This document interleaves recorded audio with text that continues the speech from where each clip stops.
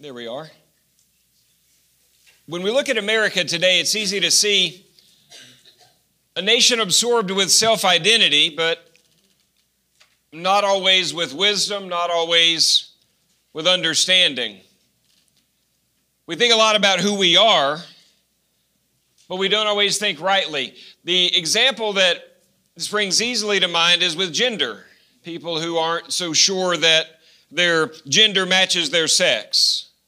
And so they see themselves as something other than what they are biologically. We see that around us quite a bit. There's a man whose name was Emil Radelbrand. He lived in the Netherlands. In 2018, he was 69 years old. He didn't feel 69. He felt great. In fact, he felt 49, and so he sued the government to recognize him as being 49 years old. And it went to court, and his argument was, well, if gender is based on your feeling, then why not age? And he lost his lawsuit because your age is based on when you were born and how many years have passed and not feeling. There's a man whose name is Jorund Alme from Norway. Biologically, he's a man in very good health. He identifies as a paralyzed woman. So he moves around in women's clothing in a wheelchair, even though he could walk, because his sense of identity doesn't match the reality of biology. And one of the most bizarre examples we see now is children identifying as animals, like cats. I love children. You know I love cats, but they're not the same thing. But some are even suing to be allowed to be nonverbal in school and just purr and hiss and use a litter box instead of a toilet. You laugh, but it's real. It's easy to see those things and say, man, that's hurting people because they don't understand who they are. What I want to talk about today is not all that, even though that matters because it hurts wonderful people God loves. I want to talk about who we are as a church. Who do we think we are? Because self-identity determines behavior. If you think you are something and you start acting like it, you either bring good on yourself or you bring harm because we need to get it right. Some churches think of themselves as social clubs for people like me that I like to join together for fellowship to do things we like to do. Some churches think of themselves as charities to do social justice and do good, and the focus is all on good and none on God. Some churches think of themselves as an extension of politics. It happens on the right and the left, where the politics of the age are more important than the gospel of the ages. Some think of themselves as frontier forts, the last holdout of goodness and truth against everything else, which is the enemy. And the perspective we take as a church will have a lot to do with how we behave, how we talk, how we live, how we function. So our goal here is to get a biblical view of who are we as a body and who are we individually. Because we're members of, largely speaking, the body of Christ, locally speaking, United Baptist Church, and then personally speaking, me and God. So who am I? So let's start in verse 2. Paul is writing to the church at Corinth, and he's going to describe them to themselves, first of all, before he starts to write some things that are very difficult to write. Verse 2. Here's the first thing I want you to get about who we are as a church. Who you are, who we are together, and who we are universally as all the saints of all the ages. To the church of God which is at Corinth, to those who are sanctified in Christ Jesus, called to be saints, with all who in every place call on the name of Jesus Christ our Lord, both theirs and ours. He starts by describing them to themselves, the church of God at Corinth. Now, what we're going to see is that we are called and sanctified to the church of God at Corinth. What he's going to say applies universally to every believer in every age, in every church, but he's speaking to the church gathered in one place. I'm speaking to the church at Valdez, right here. He's speaking to the church at Corinth. The gathered people of God. We're not the people of God as we should be when we're separated from one another. In Proverbs, he talks about pulling a coal out of a fire and putting it off to the side and watching it burn out because it doesn't share the heat of the other coals. And he compares that to the presence of the people of God with each other. It's the will of God we gather together. But I want you to notice we're being sanctified in Christ. He says, to those who are sanctified in Christ Jesus. Now, what does it mean? That's a churchy word, a religious word, sanctified. We don't use that in other settings, do we? It means set apart. My wife likes cloth napkins. She's got a lot of them. And when people come over, I get to use them. Special people get cloth napkins. I get a paper towel. Okay? Common use. That's just me. Just her husband of 26 years. But if you come over, she'll probably put a folded up, really nice cloth napkin. Sanctified. Not common, not ordinary, for special use. That's what sanctified means. It's something that is set apart for special purpose. Sanctified. So he speaks to those who are sanctified in Christ Jesus. We're not common, we're not ordinary, we are sanctified in Christ. We're changed from what we were because Christ has made us new. We're new people. We are not who we were, we're not what we were. And we're going to see, he gives this small part of a picture of what it means to be sanctified. This is not all of us here, but there's a word he uses 2 times. He says, called to be saints, with all who everywhere call on the name of Jesus Christ. He repeats that word call. Being sanctified has a lot to do with this relationship where God calls us and we call back. We're called to be saints. Now again, we need to define the term. I'm no saint. How many times have you said that? By which we mean someone who's really set apart. I mean, there's somebody in your mind, somebody who's probably in heaven by now, who lives so faithfully, so beautifully for so long, and you just deeply admire their faith, and you say, she was a saint. And you compare yourself to her, and I'm not like that. Okay, well, first of all, God did a work in her life over time, or his life, that he's still doing in yours, and we'll talk about that in a moment. But the other idea is that we're all saints of God if we're born again by faith in Christ. We're all the saints. He comes back for the saints. We sing, when the saints go marching in. I want to be in that number, not because we're perfect, but because God has called us his saints. So we're all called to be saints, with all who everywhere call on the name of Jesus Christ. So God's calling us to be saints, and we're calling on his name in faith. He acts first and we respond. He acts first by saving us and we respond with faith. He acts first filling us with his Holy Spirit. We respond with prayer and worship. He acts first forgiving us. We react by forgiving others, as he taught us to forgive our sins as we forgive those who sin against us. He acts first giving us his word. We react by reading it and seeking to be doers and not hearers only. He acts first in love toward us. We react with a love for God and a love for neighbor. He acts first calling us together. We react by inviting others to join. So a big part of what it means to be sanctified is to respond to the call of God by calling back. A relationship with God where he acts and we act. And I want you to notice we share a common faith with all true believers. He says, all those who call on the name of Jesus, both their Lord and ours. The world is filled with people who don't agree with us on every detail of doctrine. Saints who love Jesus Christ, who are born again, who we will spend eternity with in heaven, and we don't agree on some things. And that's fine. We're part of the larger universal church, all those who call on their Lord and ours. So we begin with a right understanding of who we are. We're called and we're sanctified. Now, when I was a kid, you kids, you're going to love this.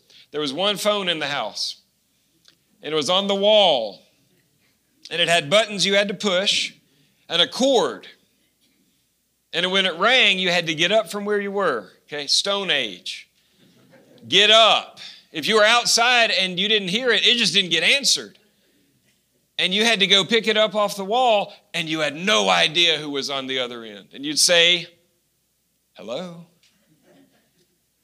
And they would say, hi, this is, and they'd have to tell you who they were. Nowadays, it rings and it says potential spam, and I'm not answering that. I don't know who that is. Leave a message. Or, it's somebody I do know. It's somebody I love. Yes, I want to talk to them. So we get to pick and choose how we answer calls now, right? God's not potential spam. He's not something to hang up on. He's calling us to be saints, and we're to call back on Him with faith. We're sanctified and we're called. Well, if that's true, how do we respond? We respond to the call of God. He calls us to holiness, to love, to purity, to ministry, to worship, to faith, to forgiveness, to grace. He calls us to all these things. And if we side button God, we find we're not sanctified at all. We're farther from Him. If God's calling us to be the saints of God, we should pursue holiness. See, I'm sanctified because Christ has declared me forgiven. That's my only hope. But until the day that I stand before Him, the call of God is to sanctify my behavior, to sanctify my words, to sanctify my motivations in my heart, to change how I live by changing what I believe. And I partner with God in that. I can't do it alone. And He won't just snap His fingers and do it for me, but He calls us to be sanctified, to pursue holiness, to call back to Him. We're called and we're sanctified. 2, I want you to notice we are to be thankful for the work God is doing in each other. Paul writes to the church, pick up here in the 3rd verse. There's a formula he uses. He uses it a lot. He says, to you, grace and peace from God our Father and the Lord Jesus Christ. He says that in a lot of his epistles, but it's not just rote. It means something. Grace. It's the word from which we get our word charity, which means both giving and love. For God so loved the world, He gave. That's the image there. Charis, gift, grace, charity.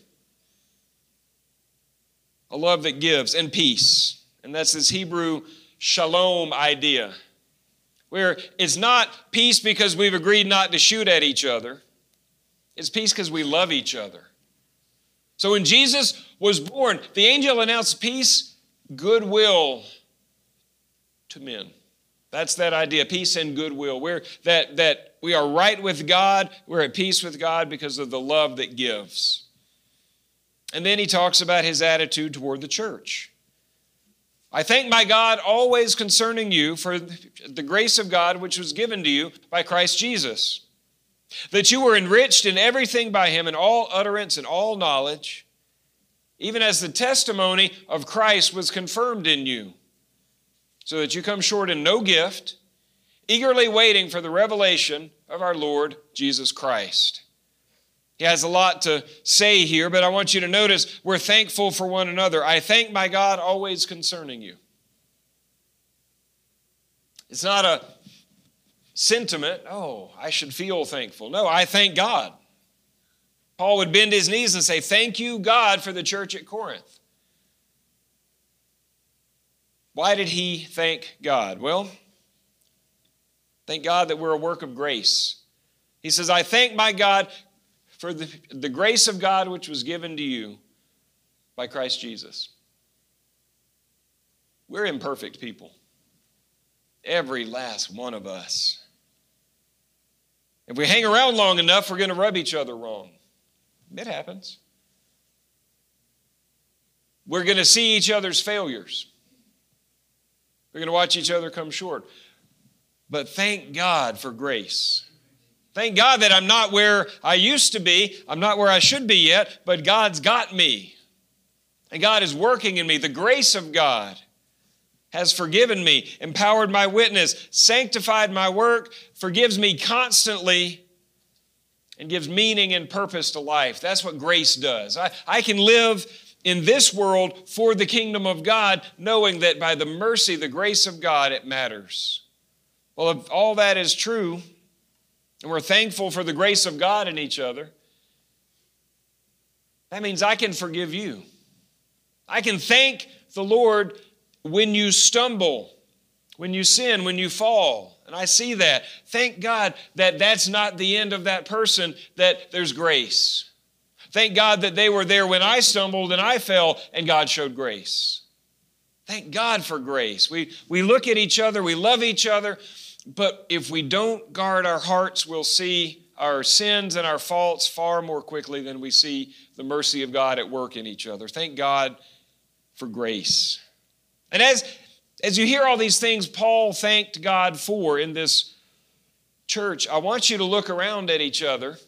Don't make it obvious, don't point or anything, but think about, how can I thank the Lord for grace in his life? How can I thank God for empowering her knowledge and her speech?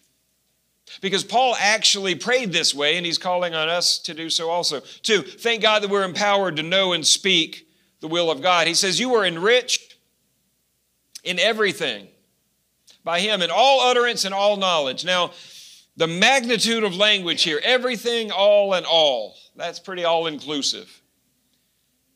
Enriched in everything by him in all utterance and all knowledge. Well, you know what that means. That means people who know Jesus always have the right answers and always say the right things. Yeah? Enriched, all utterance, all knowledge. But watch this. Paul is going to use an expression in this book 3 times. The expression is keep silent. He says you're enriched in all utterance, all knowledge, but keep your mouth shut. He says if you have the gift of tongues, but no one's there to explain what God is saying to the church, keep silent. He says if you've got a word from God from yesterday, but somebody's got a word from God from today, keep silent. And here's one. If it's going to damage their witness, women should keep silent in church. Pause 1 sec. That verse, that expression, what I just spoke about, is worth exploring. If you go to the church's Facebook page, I have put an article up explaining what I think that means. Okay? So we won't deviate over on to that here, but by all means, have a look about women speaking in church. The point is, he says, enriched in all utterance, all knowledge, but there are times he says not to speak because we're going to speak wrongly. So just because we've been enriched with all utterance and all knowledge doesn't mean everything we do is right. There's a gap between how we could think and speak and how we actually do. I saw earlier in the week, somebody put a post up on the internet about the state has a database of people that are owed a refund. If somebody owes you money, you can look your name up and see who owes you and how much it is. Okay? I looked it up. Shucks. I'm paid up. Okay? Just because it's rightfully there doesn't mean it's in the bank. Just because we've been enriched doesn't mean we're living into that, so there's a response required. So if we've been enriched by Christ to think and speak rightly, and we're thanking God for that in each other, what should we do? 1, be grateful for the gift. Be thankful that the person around you has the wisdom of God available to them to think and do rightly. Be careful how we speak. Be thoughtful about what enters our minds. And be watchful to edify each other in our thoughts and speech. We can build each other up in that. 3, thank God for faithful witness. Even as the testimony of Christ was confirmed in you. Now you might imagine He's writing to the most holy saints you've ever heard of. I thank God for all these things, the testimony of Christ confirmed in you. These must be godly people. These aren't like me and the people I go to church with, because we're much more human than this church. Well, when you start reading the letter, the very next thing he'll do after the text we're reading is he'll say, I've got to call you out because you've divided into parties. I am of Paul, I am of Peter, I am of Jesus. And he says, that's sin. And you read on, and he says, and you tolerate and participate in sexual immorality. Well, that's a big sin. And you read on, and he says, and you even abuse the Lord's Supper. Okay, they had major problems in their church. Then in the second epistle he wrote to them, he says, the last letter I wrote you was pretty rough. He said, I was sorrowful. He had rebuked them. We don't have that. It's gone. It was after what we're reading here, but before the next one. This was a church with very deep, serious problems. This was not a pure and perfect holy church. But even in spite of that, the testimony was confirmed in them because God doesn't require perfect servants. He requires faithful servants. So we look around at imperfect people, we look inward at an imperfect person, and we can say, thank God his testimony is confirmed in me. Because the witness of the kingdom does not rely on my perfection. And the power of the Holy Spirit in witness to the world does not rely on my perfect holiness. So even as flawed as I am, as we all are, his testimony is confirmed in us. Thank God for the gifts of the Holy Spirit. He says, so that you come up short in no gift. Now, there's not one person in any church, least of all ours, who has all the gifts of the Spirit. The gifts of the Spirit are to empower the church to minister and to serve. The only way we don't come up short is when everybody joins in with the gifts God has given them and we unite together for the work of the kingdom. He says, I thank God that you're checked in. I thank God you're here. We're not short in a gift, imperfect in its application, certainly, but thank God for people showing up. Thank God for being here and bringing the work of the Holy Spirit in your life. One more here. Thank God that we share the hope of the return of Christ. He says, eagerly waiting for the revelation of our Lord Jesus Christ. Thank God that we can worship together, serve together, imperfect as we are, and look forward to union with Christ. All of our hope depends on that. If we gain the whole world and lose our own soul, it doesn't profit us. But the reality for every single person in here is that he's either going to call us home through death or we're going to be here when he comes back, one way or the other. I can't tell you. But that union with Christ, eagerly waiting the revelation of the Lord Jesus Christ, we share in a hope that spans eternity. We can thank God for one another. Here's what happens when we're thankful for each other. When my boys were young, you know how it is with boys, okay? They're messy. And I would mop the house, and they'd come in with mud on their feet. And I'm like, oh, are you serious? Oh, sorry. Well, one of mine, one day, took the notion upon himself to mop the house. He thought that would be great. And he worked at it quite a while, and it looked really good. And I walked in, unbeknownst to me, he was mopping, and I had mud on my feet, and he goes, Dad, stop. Oh, now it matters, right? Now it's his work. It matters when it's yours, when we're grateful for one another. That's where we learn to value one another. That's where we learn to love rightly. Remember, love that gives, grace. When we're grateful for each other, we learn how to treat each other with dignity, respect, and compassion. I can't exploit you like some object if I'm thankful for you. I can't hold unforgiveness in my heart if I'm thankful for you. I can love you rightly. We can love each other rightly only if we're thankful And we learn how to value each other. So 1, we're called and sanctified. 2, we're thankful for the work God is doing in each other. One more big idea here. We're confident in our eternal future. Meet me in verse 8. Who will also confirm you to the end, that you may be blameless in the day of, and he says it again, our Lord Jesus Christ. How? God is faithful, by whom you were called into the fellowship of his Son. Who's that? Jesus Christ our Lord. This is an epistle about the lordship of Jesus, and he talks about the church as people submitting to the lordship of Christ. We have hope. 1, we will be confirmed. Who will confirm you to the end.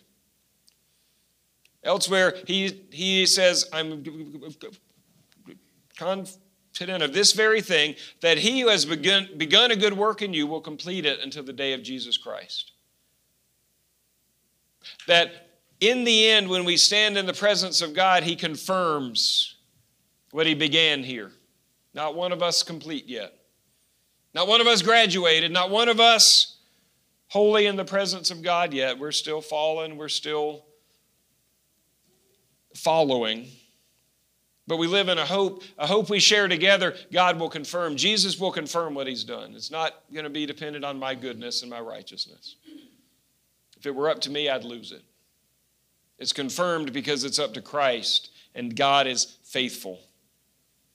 Will be confirmed. Will be blameless.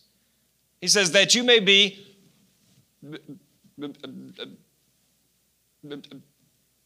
blameless in the day of our Lord Jesus Christ. Now, we read that and we think innocent. Anybody want to put your hand up that you're innocent? If you're over 2, don't put your hand up. Okay? Not one of us stands in the presence of God with nothing that we could be blamed for. We're blameless because he does not blame us. There is therefore now no condemnation for those who are in Christ Jesus. It's not our perfection, it's his refusal to hold our sin against us because he's given us grace instead. Do you know what a hope it is when we struggle with sin here on earth and we watch each other struggle with sin to know that we have this promise of standing blameless in the presence of God by faith in Christ. And we're aware of our guilt.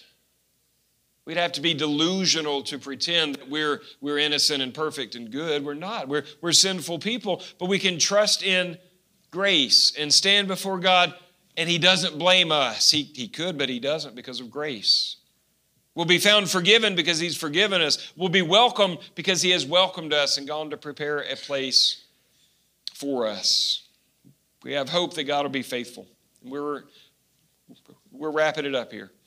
Hang with me. God is faithful. I'll be confirmed. I'll be blameless because God is faithful. If our hope depended on us, there would be no hope at all. We would blow it. God is faithful.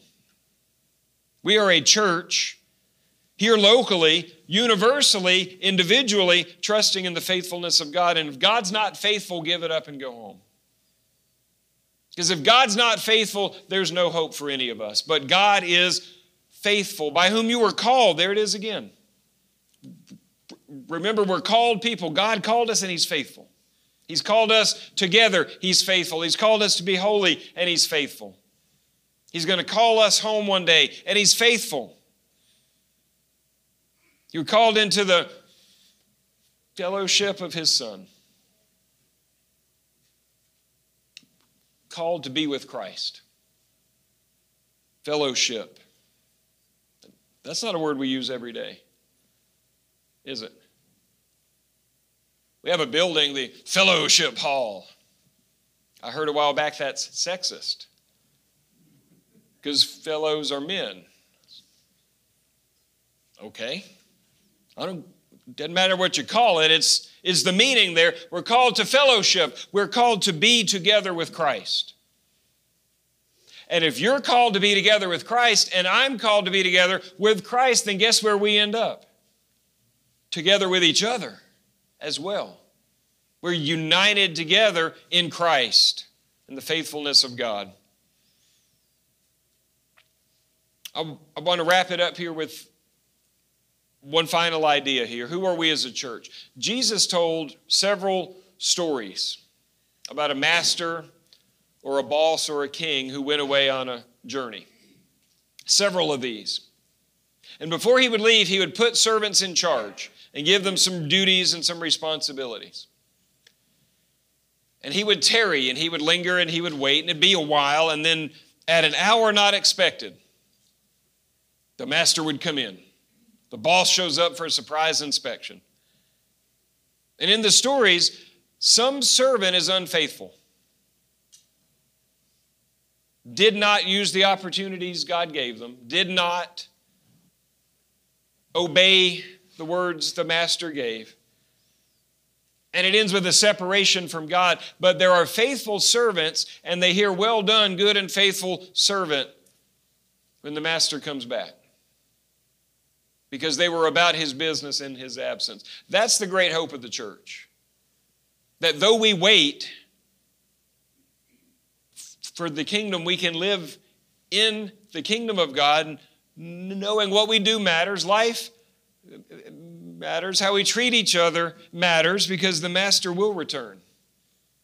Or he'll call us to where he is, one way or the other. And the great hope of the church is that we hear, "Well done, good and faithful servant." So my prayer for you is that you understand rightly who you are. You're called and sanctified. You're not the same anymore. God's ringing your number. And he's invited you to call back and respond to him. We're called, we're sanctified. We're thankful for one another. We can love each other rightly because we can value each other truly, because we're thankful for each other. We have hope for the future. That's who we are as a church. That's who all God's true people are as a church. Thank God for that. Thank God for you and for one another, for what he's doing in our lives. Will you join me as we pray? Our Father, we thank you for the chance to see ourselves rightly. How we act is going to depend very much on who we think we are. If we get it wrong, we can bring great harm to ourselves as we see around us. But Lord, you tell us who we are. Paul here, he writes to an imperfect, even sinful church. And he tells them they're called, they're sanctified. They should be thankful for one another just as he is. And they share the hope of salvation. God, I pray that idea would take hold in our lives. Help us to hear your call and to respond, and to edify each other as we pursue holiness. I pray that you help us to be thankful for one another. It's easy to see each other's faults. It's easy to focus on how far we still have to go. But Lord, your grace is working in each one of our lives. Help us to see that rightly and be thankful so we can love. And help us to hope. We look at a world around us and we see chaos. We see a lot to worry about if we're prone to worry. But Lord, lift our eyes above that. Remind us, if we walk away from here with one idea, let it be this: God is faithful. We don't need the world to go our way. We don't need to get what we think we should have here on earth. We don't need the world to agree with us. You're faithful.